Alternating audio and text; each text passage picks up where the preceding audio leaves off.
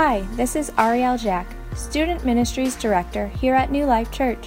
Thank you for joining our podcast today. I pray the following presentation encourages, challenges, and inspires you to take the next step in your faith journey. Enjoy the message. So today, it's Palm Sunday. Open your Bibles to Mark. Mark chapter 10. Mark chapter 10. The title for today's message is this: Power Inversion. Power Inversion. We'll get into the understanding around that as we look at the big idea. Ready? Here we go. In the right way up kingdom of God, power and authority are not based on how much you can get for yourself, but how much of yourself you can give away. I'm going to read that again. Read it along with me. Not out loud. That's weird. In the right way up kingdom of God, power and authority are not based on how much you can get for yourself, but how much of yourself you can give away. Now that sounds exhausting, doesn't it? And it would be exhausting if we didn't apply what that last song talked about. We need to be filled up with the Holy Spirit. You can only give so much out of your own. But as you are filled up with the Holy Spirit regularly and as you walk with Christ, He fills us up to, what do you say? Overflowing, like cup runneth over, right? To be King Jamesy. Cup runneth, over. Because He fills us up so that we can give away. All right? So that's the big idea. But first I want to talk about Matthew. Just keep yourself in there. This will be on the wall, so stay in Mark. Don't change your... But Matthew 5 says this. And this is part of Jesus' Sermon on the Mount. And this is this power inversion. He says this: He began to teach them, saying, "Blessed are the poor in spirit, for theirs is the kingdom of heaven. Blessed are those who mourn, for they will be comforted. Blessed are the humble, for they will inherit the earth. Blessed are those who hunger and thirst for righteousness, for they will be filled. Blessed are the merciful, for they will be shown mercy. Blessed are the poor in heart, for they will see God. Blessed are the peacemakers, for they will be called the sons of God. Blessed are those who are persecuted because of righteousness, for the kingdom of God, heaven is theirs." I'm telling you, especially that last one, that's happening on a daily basis. If you stand up for righteousness, you are going to get persecuted. Now, I'm not saying you're going to get, beat up, but maybe you will. I don't know. But when we as Christians stand up for what this book says, there's a tendency for people around us to not understand that. And in our culture where holiness is sin and sin is holy in our culture, get ready for some persecution if you stand up for righteousness. He said, "Blessed are you. You're so into the kingdom. You are walking the kingdom of God." And I know that sounds like, man, that's tough. We're going to talk a little bit about the power inversion today. All right, Mark chapter 10, verse 13 through 30.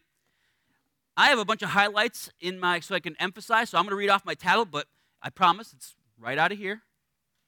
Okay, Matthew 10, starting in verse 13. And I love this passage. And you know what I love about this? I've read this a lot of times, and I love the two stories that go back to back, but I don't know why I didn't connect them before. I didn't realize that they were like on the heels of each other.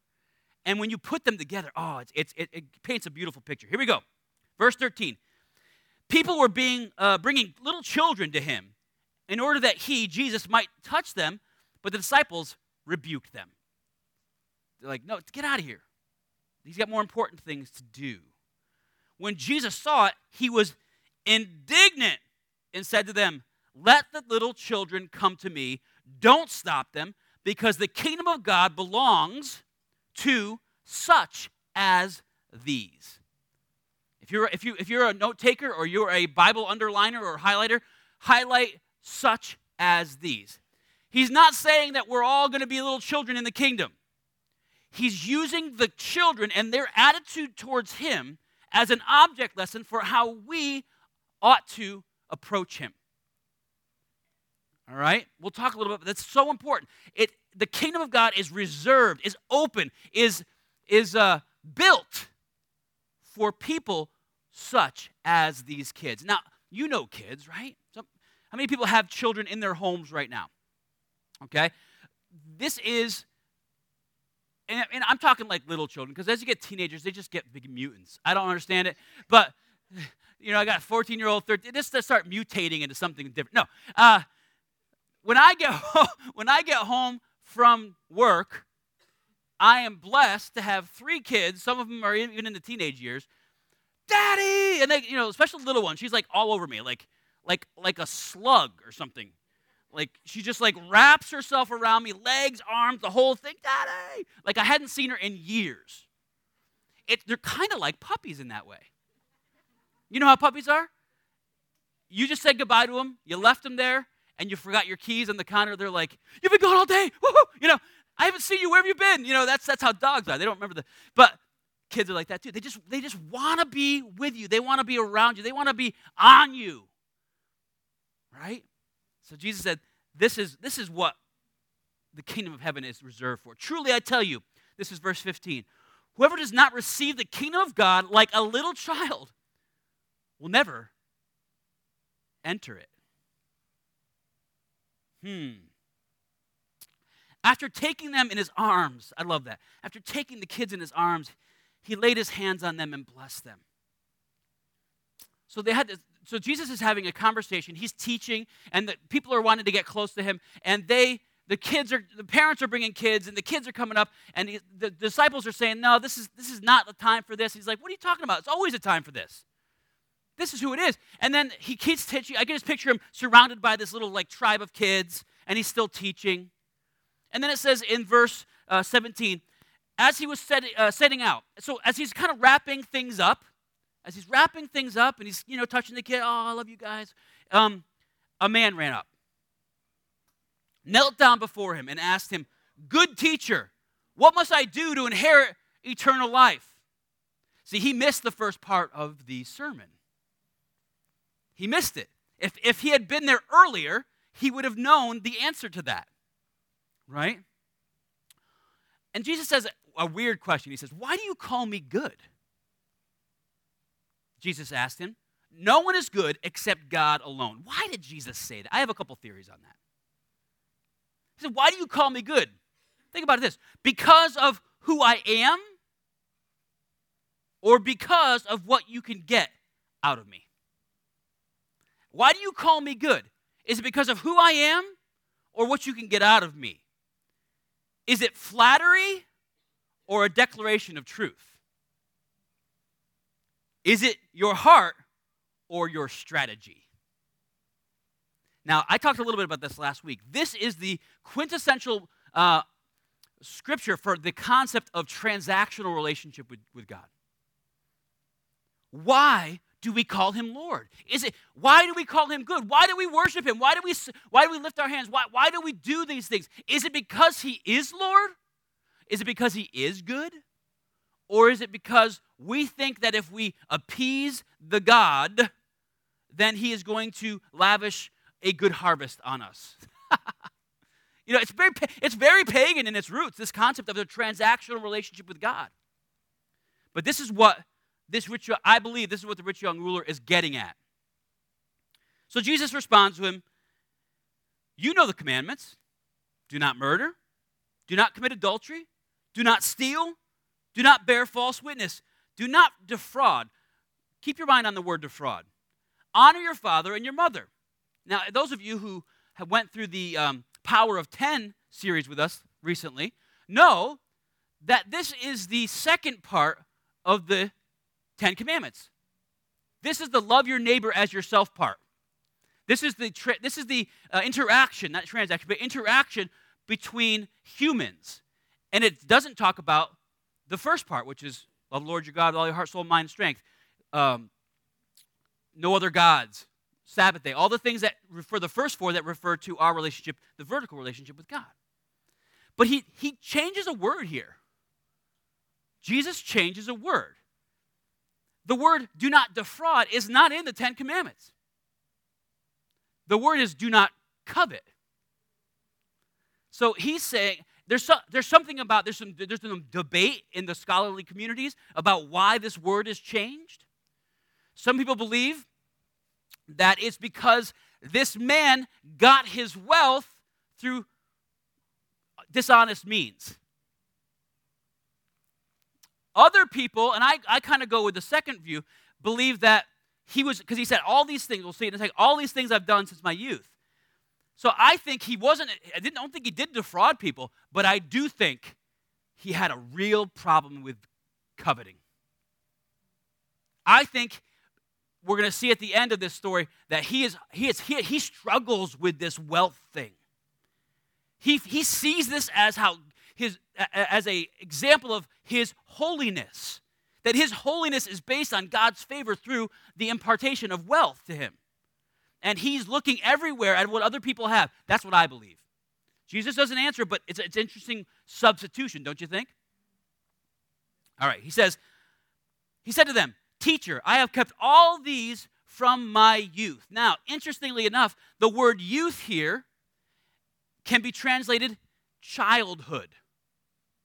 So we got all these children around Jesus, right? And he goes, ever since I was these kids' age, I've done these things. I've done all these things since I was a little child, like all these ones sitting around you. See the picture in your mind. And I love this part. Jesus, looking at him, Jesus loved him. He loved him. He loved this man.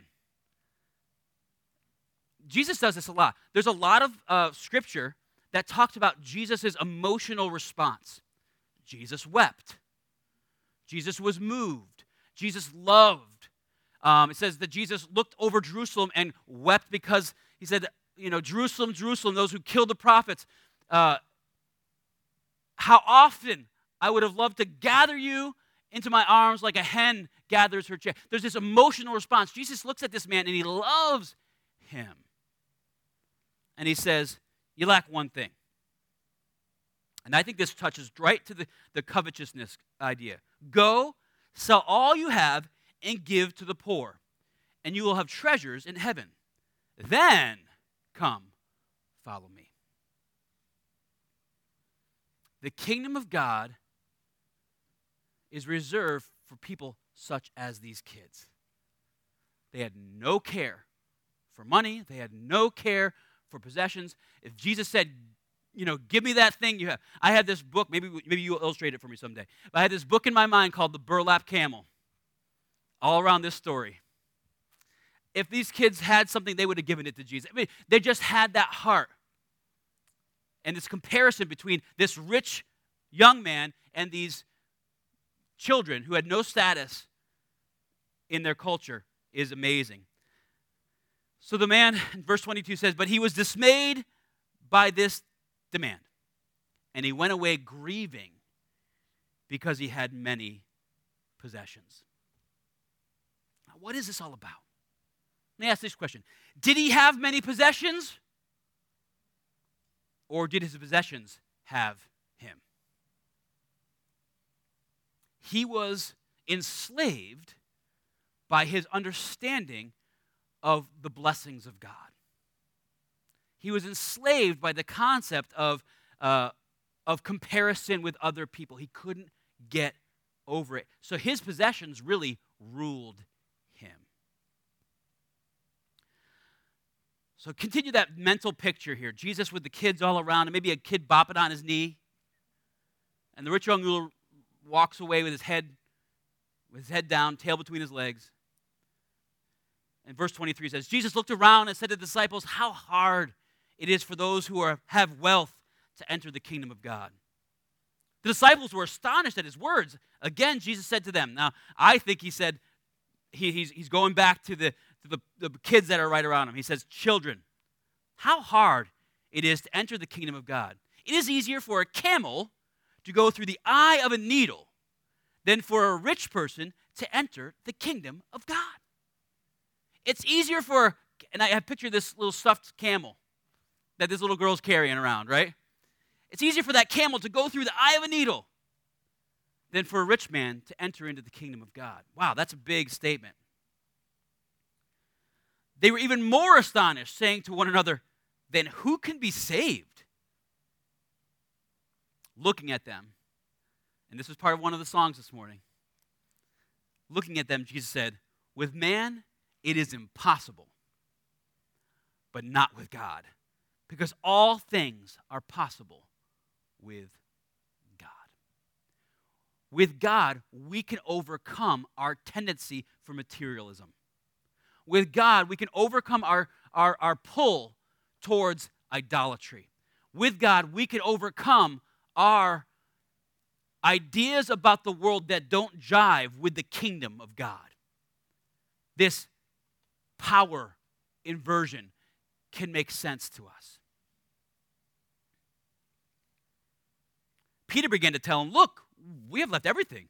He's like, oh, all right, I'm going to get in on this one. We left everything to follow you. And Jesus said, and Jesus didn't get mad at him this time, even though I think he was fishing for a compliment. Jesus said, truly I tell you, there is no one who has left house or brothers or sisters or mother or father or children or fields for my sake and for the sake of the gospel, who will not receive 100 times more now at this time, houses, brothers, sisters, mothers and children and fields with persecution and eternal life in the age to come. But many who are first will be last, and the last first. What is he talking about? What is he talking about here? And I want you to answer the question. I'm going to answer the question for you by this. Take a look to your left and to your right. You have gained children. You have gained brothers and sisters that you didn't have before. You have gained mothers and fathers that you didn't have before. The church body is the fulfillment of this passage. And you're also going to get persecution. But how much better it is to go through persecution when you're not alone, when you have all these support people in your life. Those of you who did not have a good upbringing, who didn't have a good mother or father, you can have one now. You can be part of the church. There are grandparents in here who will love you. There's fathers, spiritual mothers. People look around. There's kids all over this joint. They're running around everywhere. Those are your kids. Those are our kids. It's exciting. I think about these missionaries who go, they leave all this stuff, and they go, you have brothers and sisters in Africa. You've got brothers and sisters in South America. You've got brothers and sisters in Europe. Listen, this is huge. You've inherited so much that it's worth all the persecution. All right, so what is he trying to say here? Children are dependent on others, and they must receive everything they need to survive. One of the biggest revelations of my life was holding my son for the first time, my eldest. And I'm holding this kid, and I'm like, oh man, what did we just do? I mean, honestly, it was like the weight of the responsibility just hit me. I don't think I held him like that. That would be weird. He's not like Simba or something. I think I had him like, like, I think I had him, but the weight of the responsibility of, man, if I don't do my job, this kid's going to die. I mean, I'm like, he can't come out of the womb like, get a job. I mean, no, there's a process, but everything that comes to children for their survival comes as a gift from their parents. Even to this point, they don't like it. They don't like it because they'll be like, that's my room. I'm like, no, it's not. It's my room that you get to live in. I've gifted you that room. That's my phone. No, it's not. I bought that phone. It's my phone that I'm letting you use. If you don't use it properly, guess what? It becomes my phone. Because it always was my phone. So at a certain age, they start to resent that. But the truth is that that's what it is. Everything they need to survive comes from a gift from their parents. Instead of focusing on human efforts and achievement, the instructions Jesus gives reminds us that the kingdom is something we are given as a gift. You cannot earn the kingdom. Even if you kept all the rules from the time you were a child, you cannot earn it. It's a gift. It's a gift. Not something we earn our way into. We also learn that the kingdom is about living a life that follows a pattern of sacrifice. If you relinquish the control of your life, then the things that you have no longer belong to you. They're God's. They always were anyway. So if he asked you to use them for something, the answer should always be, yes, Lord. We hold so tightly to our things, thinking that they're the thing that is going to keep us this, that, and the other thing. He's like, no. I'm giving you those things. You don't own those things. I'm giving you those things to steward, and if I ask for them back, I'd like you to have open hands. It's a pattern of sacrifice. Jesus commanded the rich man the one he gave the rich man was a radical one. Go sell everything you have and give to the poor. But it is preceded with compassion. Jesus looked at him and loved him. Jesus knows that the man's wealth will never satisfy him. He loves him too much to ask anything less of him than total inversion of his old way of life. He's like, you got to give it up, man. The thing that you think you possess is possessing you. You need to give it up. Let it go.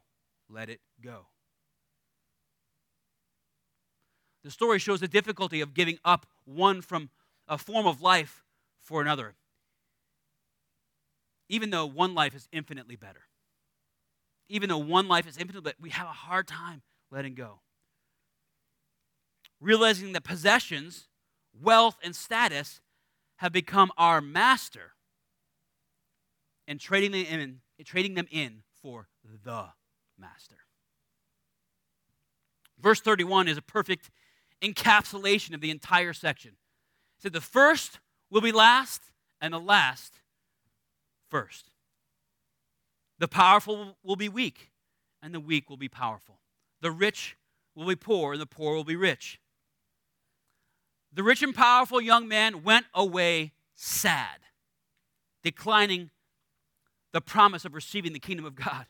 While the children that were there, see, I guess I'm trying to understand the idea that the children, you have to understand children in that time period. They weren't respected like they are today, right? Respectable people just wanted the kids, on the sidelines. Don't bother Jesus, The fact that Jesus had talked so much about women in his ministry and praised women so much was countercultural to the time. Same thing with the children. Okay? I think, we'll get to it next week, but the concept of Jesus revealing himself, the first person he revealed to himself was to a woman. To us, it's like, oh, that's so sweet. He loved Mary. She was great. Do you realize that Jesus' revelation to a woman was that testimony that Mary gave was not valid in a court of law? Her word meant nothing to the culture. Nothing. So the fact that he's revealing himself to a woman is like, I don't care what people think. This is the truth. So the respectable people who want the kids to go away are brought low, and the kids are elevated. Isn't that cool? The story of the rich young man reminds us of the high cost of discipleship. This short verse holds the promise that the high cost is worth it. The last will be first, and the first will be last. It also is encouraging because it shows that God's favor doesn't just fall on the elite, powerful and the wealthy, but it falls on those who will come to him with open arms and open hands. Those grateful for his acceptance and grace. Those willing to give the same level of lavish blessing that God has generously shown them. Which, that was all introduction, by the way. Wait, it's like Palm Sunday. When are we going to talk about the palms? Which brings us to the text that today is named for. It's the next passage in your Bibles. Mark 11. Just flip over to Mark 11. I love this text because it shows the sincerity of Christ. He's not a hypocrite. See, they know it. Somebody's cheering for something over there. That's right. They don't know it, but Jesus is not a hypocrite, teaching one thing to the masses and doing something different himself. No matter how much people wanted him to be a certain kind of Messiah, he stayed true to the principles of his Father's kingdom, obeying the voice of God over the voice of the masses. This doesn't mean that Jesus is passive or weak. Those of us who are going to study those everyday verses, those devotionals, when he comes in Jerusalem, you're going to see he's not always passive and weak. You're going to enjoy that part. When he goes in the temple, man, it does mean that his passion is controlled by the priorities of heaven. Mark 11:1. Here we go. When they approached Jerusalem at Bethpage and Bethany near the Mount of Olives, he sent 2 disciples and told them, "Go into the village ahead of you. As soon as you enter it, you will find a colt tied there on which no one has ever sat. Untie it and bring it to me. If anyone says to you, 'Why are you doing this?' say, 'The Lord needs it, and we'll send it back here right away.'" So they went and found a colt outside in the street, tied by the door. They untied it, and some of those standing there said to them, "What are you doing untying that colt?" I think it's such a funny little detail. Like, why does it even need to be in there? But it's a great thing. They answered them just as Jesus had said, so they let him go. Matthew 21, stay in Mark, but Matthew 21 talks about the colt. Okay, it gives a little bit more detail about the colt. What's with the colt? What's with the colt? Why not? Why not? The question is, what's with the colt? Why not like a horse or a camel or a chariot even? I mean, if you look at the time when Caesar would go into to Rome, there was parades and there was slaves would be driven before him, and he'd have his chariot with a team of white horses. And it was like a big deal when the king would come into his city. In Mark 21, it gives us a little more detail. It says, "This took place so that was spoken through the prophets might be fulfilled. Tell daughter Zion, see, your king is coming to you gentle and mounted on a donkey and on a colt, a foal of a donkey." This concept of the gentleness of Christ, that word gentle can be translated mildness of disposition, gentleness of spirit. This is what Jesus just talked about. He is the king of the kingdom of God, and he's not going to come into his kingdom riding in a chariot. He's going to commit himself to the principles of his Father's kingdom, and he's going to come in meek and mild. He's going to be gentle to the very end. That's who he is. So go back to verse 7 in Mark. It says, "They brought the colt to Jesus and threw their clothes on it, and he sat on it. Many people spread their clothes on the road, and there spread leafy branches cut from the fields." That's your palms. "Those who went ahead and those who followed shouted, 'Hosanna! Blessed is he who comes in the name of the Lord. Blessed is the coming kingdom of our father David. Hosanna in the highest heavens.'" So I was like, what's this word? I looked it up, and I clicked on the internet where it says, how is this pronounced? And it's not pronounced Hosanna. it's pronounced Hosanna. What does it mean? It's not a declaration of how great God is. Hosanna, Hosanna. You know what Hosanna means? It means please save us. That's what it means. Please save us. Please save us. Hosanna, please save us. Blessed is he who comes in the name of the Lord. You are our God. Save us, please. Blessed is the kingdom, is the coming kingdom of our father David. Hosanna, save us in the highest heavens. I think that's interesting. Save us in the high. What does this sound like to you? It reminds me of what Jesus taught his disciples when he taught them to pray. Matthew 6:10. Your kingdom come. Your will be done on earth as it is in heaven. It's basically saying, God, make the reality of heaven the reality of earth.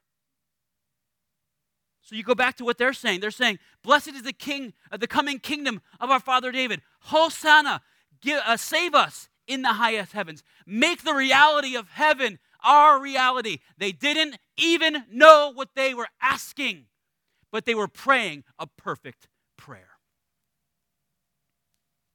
That's why it had to be said. They're saying this, make our earthly existence mirror the reality of heaven. Bind our enemies. Free us from our slavery. Bring your kingdom into our reality. Let us experience it like never before. Please save us. They didn't understand their perfect prayer. And that's why Luke records this. Luke 19, it says, some of the Pharisees from the crowd told him, Teacher, rebuke your disciples. And he answered them, I tell you, if they were to keep silent, the stones would cry out. It was a perfect prayer. It couldn't be silenced. It had to be spoken. This is who he was. I feel like Jesus is saying, these people are declaring an elemental truth that will not be silenced. They're praying something, they don't even understand it, but they are declaring an elemental truth, and they will not be silenced. They don't know who their true enemy is, but I have come to bind him. They don't fully understand the depths of their slavery, but I have come to free them. They have yet to experience the fullness of my kingdom, but I have come to reveal it to them. They have yet to experience the outpouring of heaven, but they will soon be baptized into it. They are praying for salvation, and that is why I have come. They will not be silenced.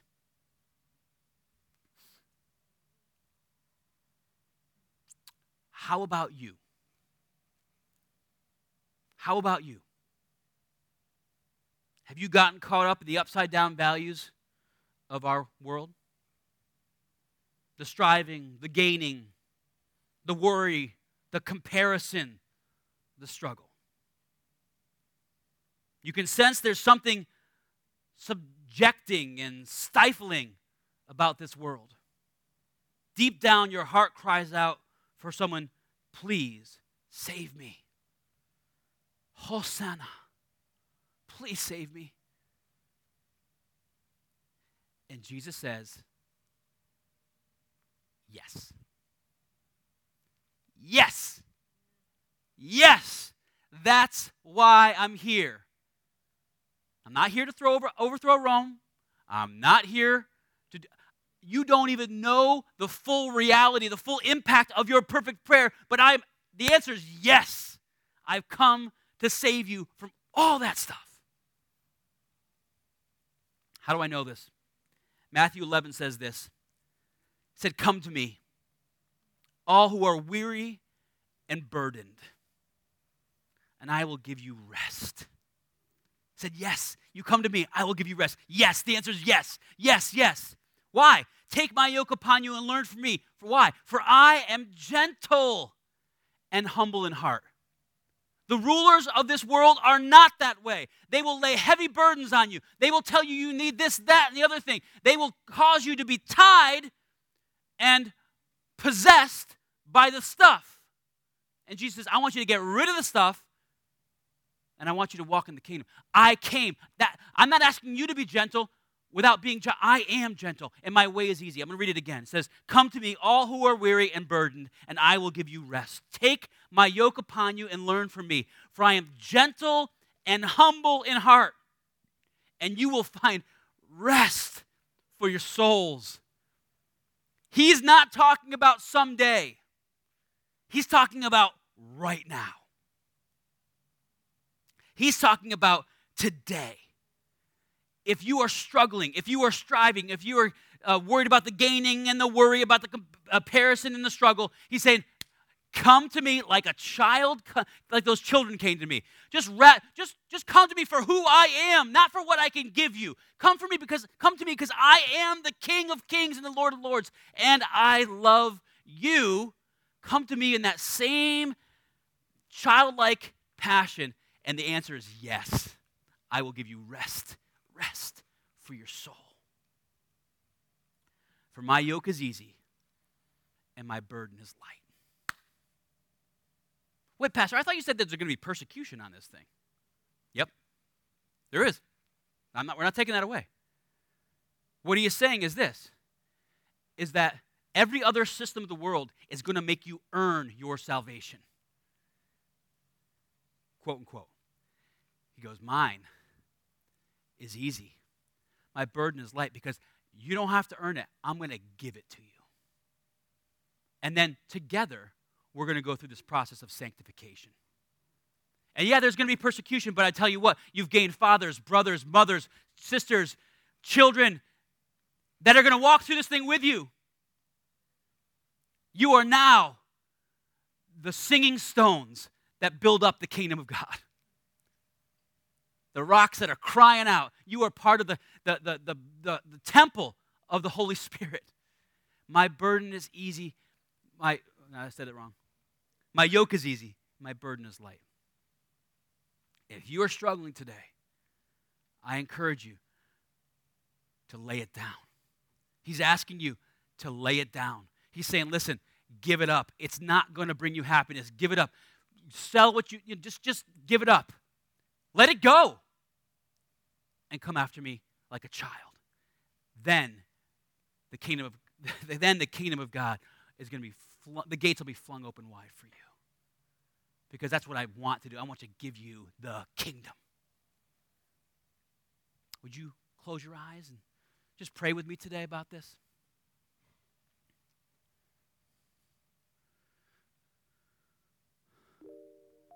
Lord, every one of us knows what the rat race is. It can be all-consuming. Things that we think we possess become our possessors. And God, I just pray right now, Lord, that we would have childlike spirits that just come to you for everything that you are, not for what we can gain through you, but just because you are the King of Kings and Lord of Lords, because you are God, like a child. God, help us to lay it down. If we don't, the reality is we will leave sorrowful. Because it's going to be it's going to be a weight around our ankles. But your way is light. Your path is easy. Because it's a gift. And Lord, thank you for being not just the teacher of good information, but the example for us to follow. You rode on a colt of a donkey. That was how you came into Jerusalem. Humble, meek, gentle. God, help us to be that.